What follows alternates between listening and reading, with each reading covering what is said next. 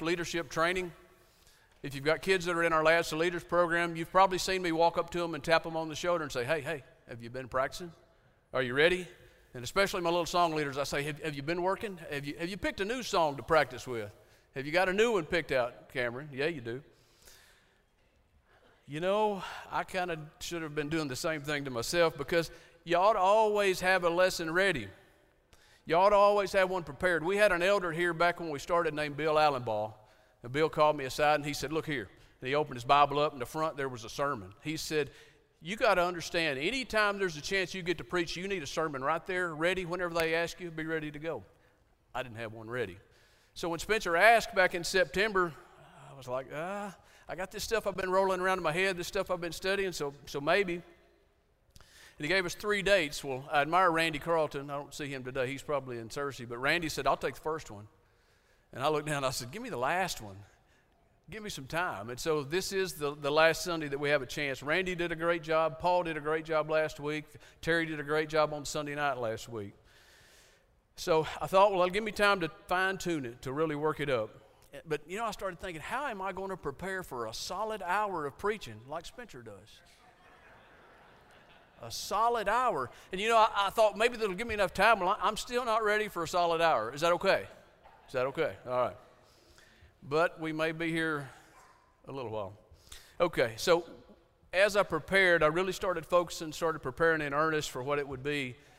And Spencer's preached for the last month and a half, and it's uncanny how many times when he gets in his lesson, he brings up a point or refers to a scripture, and it's right off of my stuff. It's like right out of my notes, and so every week I'm going back and changing. And I went back the second week, and I said, Spencer, I was going to use that. And he kind of laughed. He looked at me. He says, you're a month from now. They won't remember anyway. And then he said, well, they may not have been listening to begin with. No, I said that. He didn't say that. Anyway. So I did get a chance to pick a verse or two. Paul gave me a shot at this passage of Scripture, so that's what I'm going to do today. Tony read from us in 2 Peter chapter 3, verses 1 through 9. And you can probably guess this is one of my favorite passages of Scripture. Kyle and Shelby, if you're looking in your Bible, that's where you'll need to go, verse 9. And it talks about a promise. And if you're looking in this chapter 3, there are 3 places where the word promise is used. And so I went and Googled it for you. I think Mitchell's got it. I'll try to let you know. Now, this is our verse that I wanted to focus on. Tony read it for you. God is not slack concerning his promises, as some men count slackness, but he is long-suffering to us, not willing that any should perish, but that all would come to repentance. See, 5th and 6th graders, I told you, memorize verses. It's very important, okay? That's really the key verse that I want to look at, but I want to bounce around and look at some of the others in this section. Okay, in 3 of those verses, he uses the word promise. What is a promise? Well, I Googled that for you, and it says that promise is a declaration or an assurance that a particular thing will happen or it will be done. Okay, got that?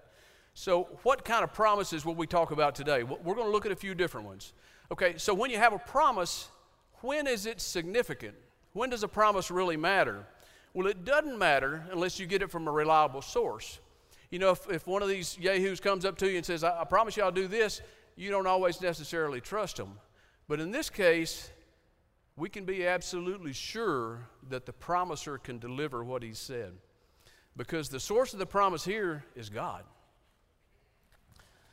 So I went and looked, and I thought, well, I'll show you one promise or a couple of promises. I went to 2 Corinthians chapter 6. And in this passage, Paul is quoting God. It comes from the voice of God, and it's found elsewhere in the Bible. But what God says is, I will be their God, they will be my people. That's an encouraging promise, right? And he goes further down in 2 Corinthians 6, he says, I will be a father to you. You will be my sons and my daughters. Now, why would Paul say that to the church in Corinth? Do you think it encouraged them? Do you think they were happy to hear that? They were glad to hear that God made that promise to them? I think so, because when you consider that the creator of our universe, the most powerful being that ever was and is, claims you, adopts you, you're his kids. That's encouraging. And if you look at your Bible, some of you have a reference Bible, and you look down at the bottom, it tells you not only did Paul say it here, he found it in Jeremiah, he found it in Ezekiel, he found it in Leviticus. Part of it even comes from 2 Samuel. Each generation that hears that promise would be encouraged, surely. But you know, the thing about God's promises, they're quite interesting if you look at many of his promises, because most of them have conditions that accompany them. They have expectations where God wants something out of you. He expects you to obey him. He expects us to follow him. He also expects us to stay away from things that are wicked. So let's go back in 2 Peter. If you look at those three passages, there's three different ways of looking at it, but the whole gist of the promise is Jesus is coming again. That's what he's saying. Jesus is coming again. I promise you that. And he shows it in three perspectives. The first one is in verse 4, and you can just step through these one at a time. Verse 4, people are asking the rhetorical question. They say, where is this second coming that he promised? So that's what man's saying about Jesus coming again. Verse 9, though, gives you a different picture. It's more how God's going to react to that promise. It tells you the nature of God as he offers that promise to you. It tells you the surety, the fact that he's made this promise, he's going to keep this promise. And it also shows you a glimpse of how much he cares about you, how he cares about mankind.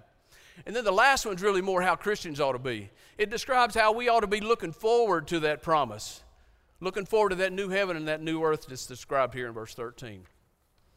So I want to, as we talk about promises, I want to consider the different reactions that can come about based on promises. As we think about God's promise of Jesus coming again, okay, now catch me here. We can be absolutely certain that God will bring about the end of time.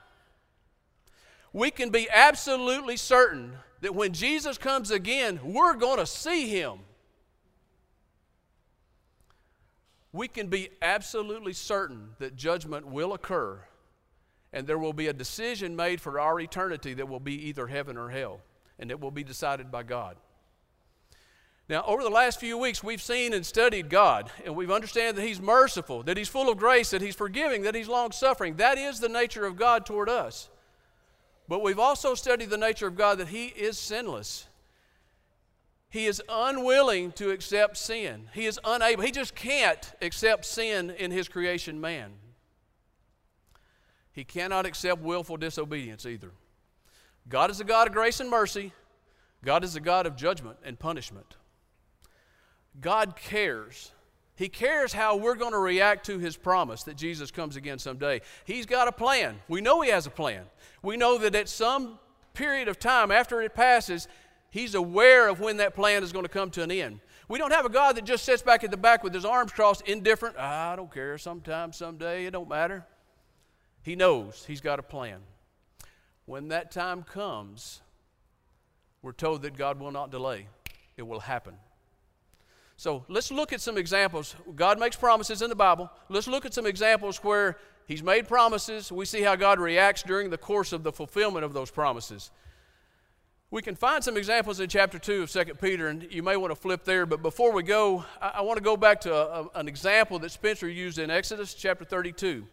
When we were studying before, one of the things that popped in my mind as he was teaching the story about the golden calf is how God had to react then. It's like God's looking down on this world and he sees what happens.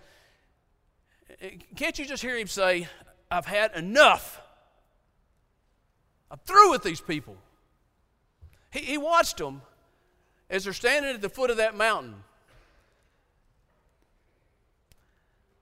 Maybe that's just what a frustrated human would do, but I don't know. I think maybe God may have reacted that way too.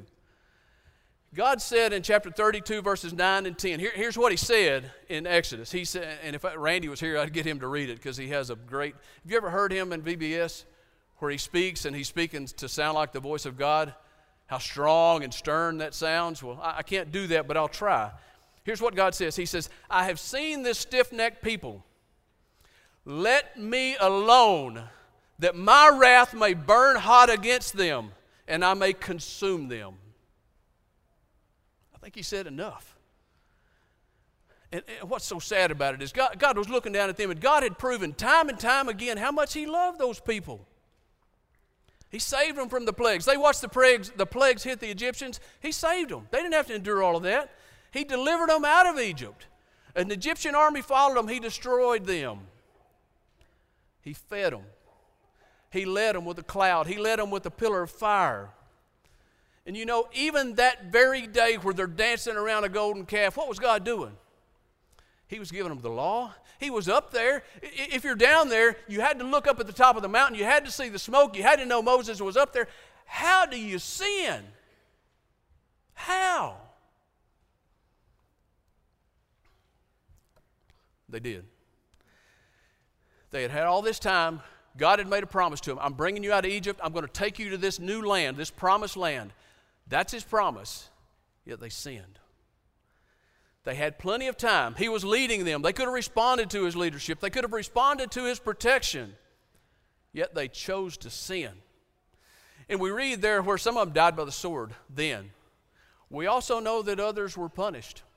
They didn't get to go into the promised land. Fortunately, there was a remnant of His people that did, but those people did not. The promise was fulfilled, and they were left out. And you know, if you read further there in chapter 32, there's a really ominous text. We don't talk about this much. We study it in the New Testament thinking about Christianity, but it says in verse 33, here's what God said to them. He said, "Whoever has sinned against me, I will blot him out of my book." It says that in the Old Testament. Verse 34, He says, "I will visit punishment upon them for their sin." Okay, let's go back to 2 Peter. 2 Peter chapter 2, we see some other promises, or I'm going to kind of infer a promise in one of them. But chapter 2, if you look at verse 4, there's a really odd expression here. We don't study this hardly at all. But we find in verse 4, it says, "For if God did not spare the angels who sinned," and that's how He introduces this verse. Angels who sinned. Have you ever thought about an angel sinning? Is that a common thing that we consider? No, that's not usually how we even think angels exist. We don't consider them in that light. But it goes even further. It says they sinned, and because of that fact, God cast them down to hell, delivered them into chains of darkness to be reserved for judgment. Wow, that's strong for an angel. That's heavy. Okay, so it implies something here. Angels were in God's presence. They knew God. They understood God. They knew what He expected out of them, yet they didn't do it. They knew the nature of God, that God couldn't accept sin. They knew they had to understand all of that, yet they sinned. It's likely they knew that God expected them not to sin. It's likely they knew that there was to be an eternity with God, and they sinned. God allowed time to pass. He allowed them to do what they did. He allowed them to sin. God punished them. And He also set the stage for more punishment to be pending. Okay, the next example, in verse 5, it says, "God did not spare the ancient world, but saved Noah." That's a real clear promise we see of God, where God said, "I'm going to destroy this earth. I'm going to flood it with water." Okay, and if you look back in Genesis chapter 6, we read that the Lord, or God, was sorry that He had made man. He looked down at what they were doing, and He was sorry. It grieved Him. It pained Him greatly. And in verse 7, we see where God vowed, He says, "I will destroy man from the face of the earth, both man and beast." But God spoke to Noah. He perceived Noah as a righteous man. He saw the difference in Noah and how Noah was reacting. Noah found grace from God. So at that time, God instructed Noah. He says, "Here's what I want you to do." He allowed him for a certain amount of time to build an ark, right? And He allowed him to preach. We think he preached for 100 years. So imagine this, being the preacher today. So you drive back and forth every day down this street going to work or going to school. And I get to be the preacher on Sunday. So on Monday, I'm out here. This building ain't here. You start seeing some wood. You see a pile of wood, you see a truck driving up the hill, and you're thinking, what is that? And then every time you drive by, you see more, you see more, you see more. And suddenly you see an ark that's bigger than a football field, 1.5 times the length of a football field, and you're saying, what in the world is going on? Okay, so you're the guy up there, you're Noah, and you're hammering on that ark, right? You're building away. People in Jonesboro are going to climb up the hill and see what's happening, aren't they? And so they're going to drive up to the top of the hill, and they're going to look at that crazy man up there on that ark, and they're going to say, what are you doing? What a chance to preach. You got their attention. If I had that example today, all of you would be listening. But now it's harder. But what kind of example could that? How could they not listen to a man that was so convicted in what he needed to do, that was following God's plan, that had the best message of repentance that he could present? They didn't listen. They didn't listen. I asked early church, I wonder how big that ark was. I wonder if he'd been preaching to all of us, and some of us had heard what he had to say about God's promise, knew that God was fixing to flood this place and kill everybody. How many of us would have been listening and would have said, can I go with you? I repent from this wickedness. Can I go with you? Do you think there was a room in that ark for more people? You know, the God that I know, I think he probably prepared for that. We don't see that in Scripture, but God loved those people. That's his creation. They didn't respond. They ignored his promise. No repentance, no conversions. Now, as God sets up there as he is about to bring this promise into fulfillment, you think he was happy? Do you think he was happy watching the destruction of the bulk of what he had created? I don't think so. I don't think so at all. I think it was horrible to him. Never know. But I do think that it's consistent with the other reaction of God, where he got to the point and he said, that's enough. That's enough. I'm done. He destroyed the world with a flood. There were 8 souls that survived that flood in the ark, and a bunch of animals that were he was told to take with him. The righteous were saved. The ungodly were destroyed. Now, if you want to think about something, I was going to try to teach you some ancient Bible history, and I thought, well, so Noah was there, and he had his sons, Shem, Ham, and Japheth, right, the kids. And so what were his wives' names? Or what was Noah's wife? So I found his wife's name. I think it was Naamah. And so I looked up. I Googled and said, what were the kids' wives' names? I found them, but there's a reason why I'm not going to tell them to you, because I can't pronounce them. But we know they were saved. They're the reason why, we ought to know their names. They're the reason why humanity was saved. Okay, the third example you see there in verse 6. The story of Sodom and Gomorrah. We all know that well, but you know you don't know it well if you've only studied in Genesis. This is a neat little section in 2 Peter that tells you more about this, more than you've really considered about the life of Lot. It offers a few more details. But if you go back to Genesis chapter 18 and 19, you look at verse 20 of chapter 18, it says, God heard the outcry about these cities. Once again, the same story. Their sin was grievous or pained God greatly. And as we see this introduced into Genesis, you know the story where Abram was, God had approached him with 3 men, and they came to him and they told him a story. They said, Abram, you know, God's promised you're going to be the father of many nations. And Abram's thinking, how? And so these 3 men come to him and they tell him, you're going to have a son. His wife's back behind the tent. She's laughing. He says, you're going to have a son. Okay.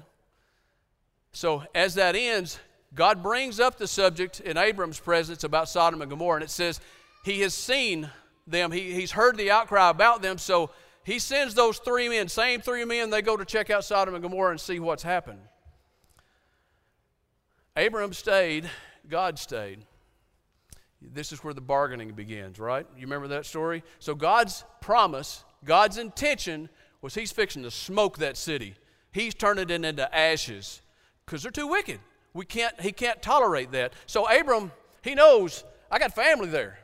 I got Lot there. And so he knows, what can I say? So Abram bargains. He says, if you got 50, if I can find 50 righteous people, will you save the city? God said, yeah. So he starts bargaining down. He goes, well, if you got 45? Yeah. You got 40? Yeah. Then he gets bold. He says, how about 30? Would you take 30? Yeah. 20, 10. And Abram's thinking, surely I can find 10. I know 8 of them, or I know a few of them. Surely I can find 10. God relented and allowed that. He was going to suspend the fulfillment of his promise that they could find 10 righteous people. And we know that he couldn't. We know that that city was some kind of evil. We know that God allowed Lot and his family to leave the city before it was destroyed. God had expectations for those people. He'd made a promise. Time passed. Their sin became worse. God punished them. But you know, if you read this, verse 9 of chapter 2 in 2 Peter, it's kind of encouraging, but it's kind of ominous because it gives both sides of God real clearly. It says, The Lord knows how to deliver the godly out of temptations. That's what he can do. It also says to reserve the unjust under punishment for the day of judgment. Now we see from this example that how God has reacted to man's promises, or the promises he's made to man. Could there be a similar reaction of God when he watches us? Because he's made us this promise that Jesus is coming again, right? He looked at these people, how they reacted to his promise. Does he look at us? Does he look at man? So, now back to the same story. When Abraham heard that promise, we learn in Romans chapter 4, Abraham had the best response when listening to God's promise. God says you're going to have a son. God said nation's going to be blessed through you. In chapter 4 of Romans, verse 20, it says, Abraham did not waver at the promise of God through unbelief. Verse 21 says that Abraham was fully assured, he was totally convinced that whatever God said, God could perform. Wow, are we that way? Yeah. That's a pretty stern measurement for us to be held up against. So let's look at these verses we started with in 2 Peter chapter 3. Now, okay, time out. You're going to say, hold on, substitute preacher. My Bible says something different here.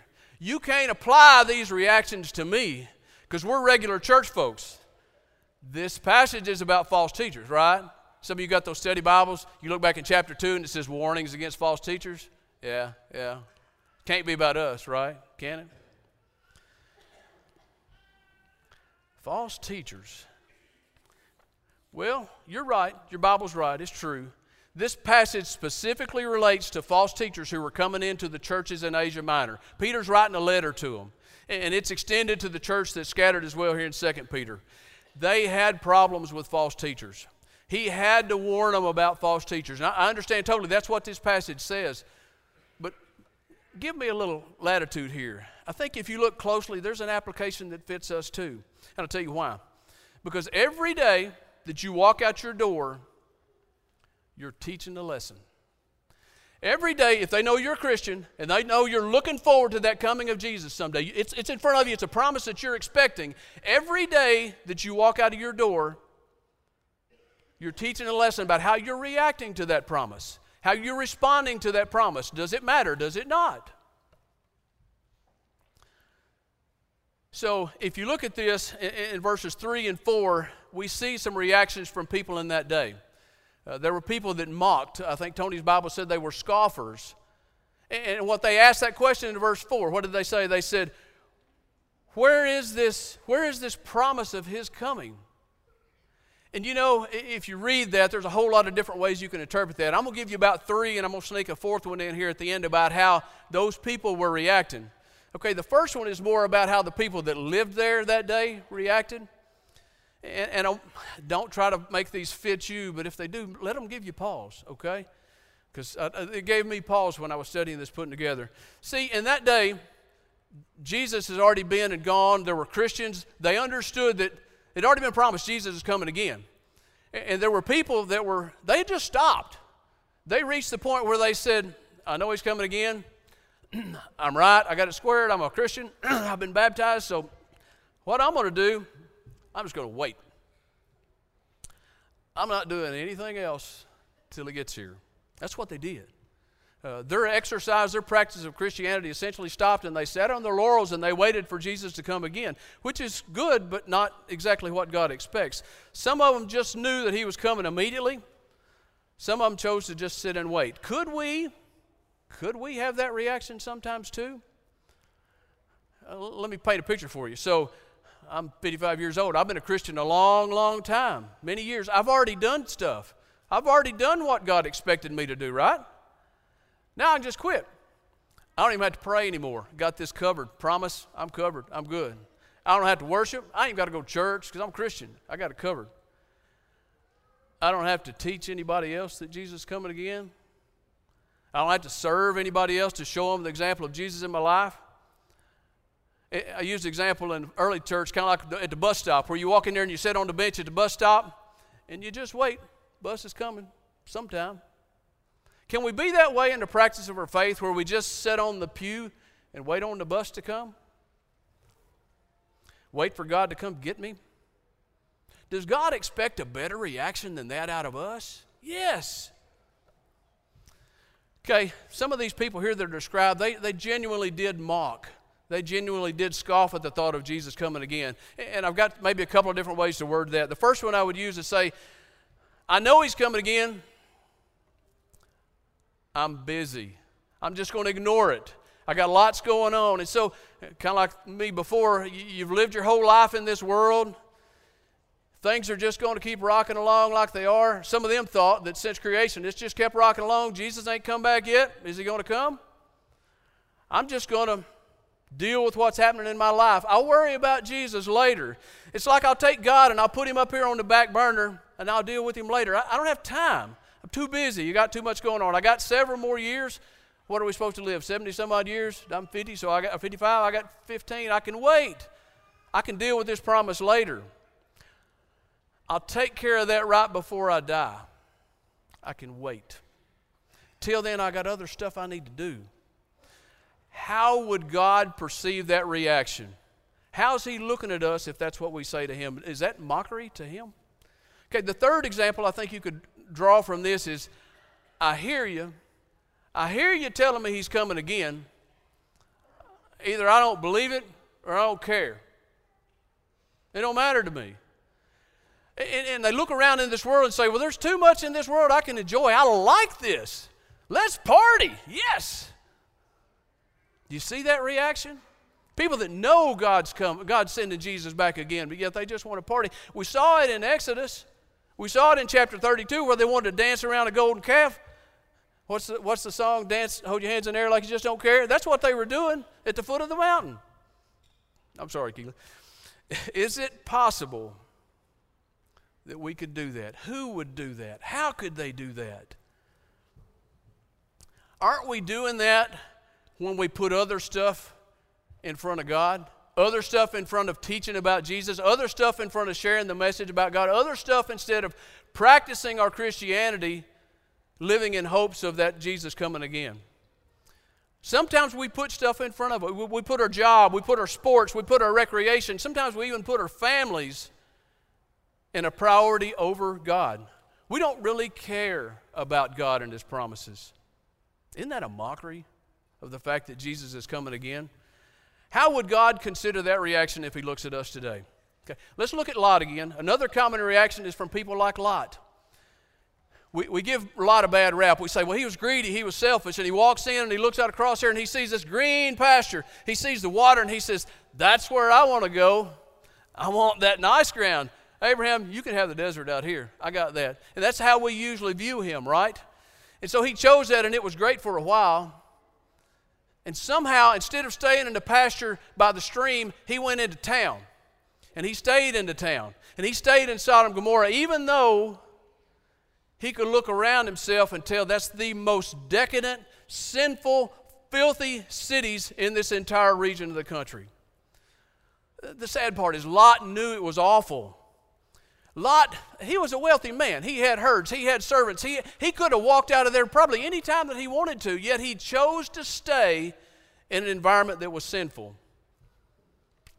I don't think he considered how much it might have cost him.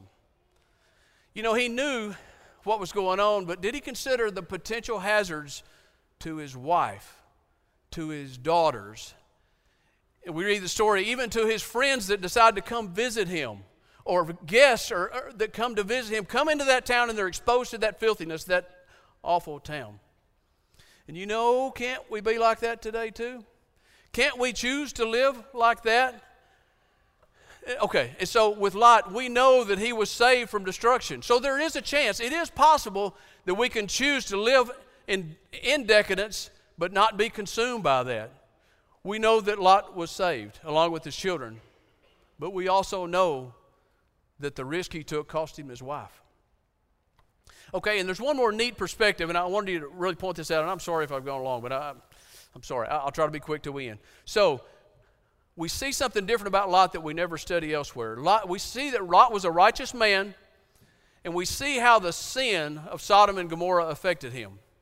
And it's commendable when you read about how this hit him, because it says the sin oppressed Lot. It said that he was tormented by the sin. It said that Lot could see, he witnessed the filthy conduct that was going on around him. He saw it and he heard it, and it troubled him greatly. Even though he was totally surrounded by it, even though it could have consumed him, he never would accept it. He could not condone it. He wouldn't get conditioned to it. He wouldn't allow that to be acceptable in his mind. And you know, that's how God is. God has that mindset to where he cannot accept or condone sin. Are we that way? Do we look around in this world and things that are truly, genuinely sinful, does it bother us? Have we refused to accept it and condone it and allow it? Have we refused to be conditioned to where, that's okay, that's okay? We have to keep our hearts pure. We can't let them become hardened. We can't become callous to sin to where it don't matter to us anymore. Okay, fourth example, and I'm kind of pulling this one out of the air, but I think it fits. God's promised Jesus is going to come again. How do we react to that? I've watched Dylan and Kyle play sports and do all kind of stuff, so you knew I was going to talk about you, didn't I? So, and especially you. So I watched them have games that they play and successes that they have during their life, and I've seen their reactions. Now, Keely, I'm not going to talk about you as much because you're a little more subdued in your reactions, although I've seen you get really excited. So when they work for something, and they accomplish something, they achieve a goal, when they win a contest, when they have a competition, what you see out of them is exhilaration. And Dylan, I'm going to do this. Tell me if I do this right. And so when Dylan wins and he's so excited, he hits his chest and said, let's go, don't you? What if the day comes where Jesus comes again, we see him come in the clouds, we hit our chest and say, let's go? Can we be that way? Is it that important? Would we be that excited about Jesus coming again? Or, more than likely, your reaction's not going to be that strong, is it? More than likely, you're going to see that, and you're going to see him coming, and you're going to bow your head, and you're going to hold your arms up, and you're going to say, let's go. I want to go. I want to be there. That's who we're probably going to be. Both of those are good reactions, though. I'm ready. I want to go. So we got choices today. We've seen this story. We've seen how God reacts in his previous promises. We can sit back and mock him. We can sit back and scoff at the fact that Jesus is coming again. We can choose to ignore that. We can take the attitude, I don't really care. We can be like Lot, though. We can risk our families, but hopefully save ourselves. We should be like Lot and be righteous and not ever accept sin, not ever condone sin. We can't ignore, hear me now, we can't ignore the critical fact that God has promised Jesus will come again. We've seen how God reacts in history. God's promised what he's going to do. God will bring humanity to judgment. But when? When will God reach the point where he looks down on us and he says, enough, I'm done, I'm through? We don't know. We don't even know that he's going to say that, but we do know that he's promised and he will fulfill that. God is not slack concerning his promises. He is long-suffering to each and every one of us. He's not willing to lose a single one of us. He wants us to repent. He wants us to come to him in obedience. And if you're not a Christian right now, God desperately wants you to come forward. God desperately wants you to be baptized into Christ. If you're a Christian and the reactions you've had have mimicked some of those we talked about today, if you mock, if you scoff at the fact that Jesus is coming again, if it's not what God's expecting out of us, out of his people, out of his children, please come forward now as well.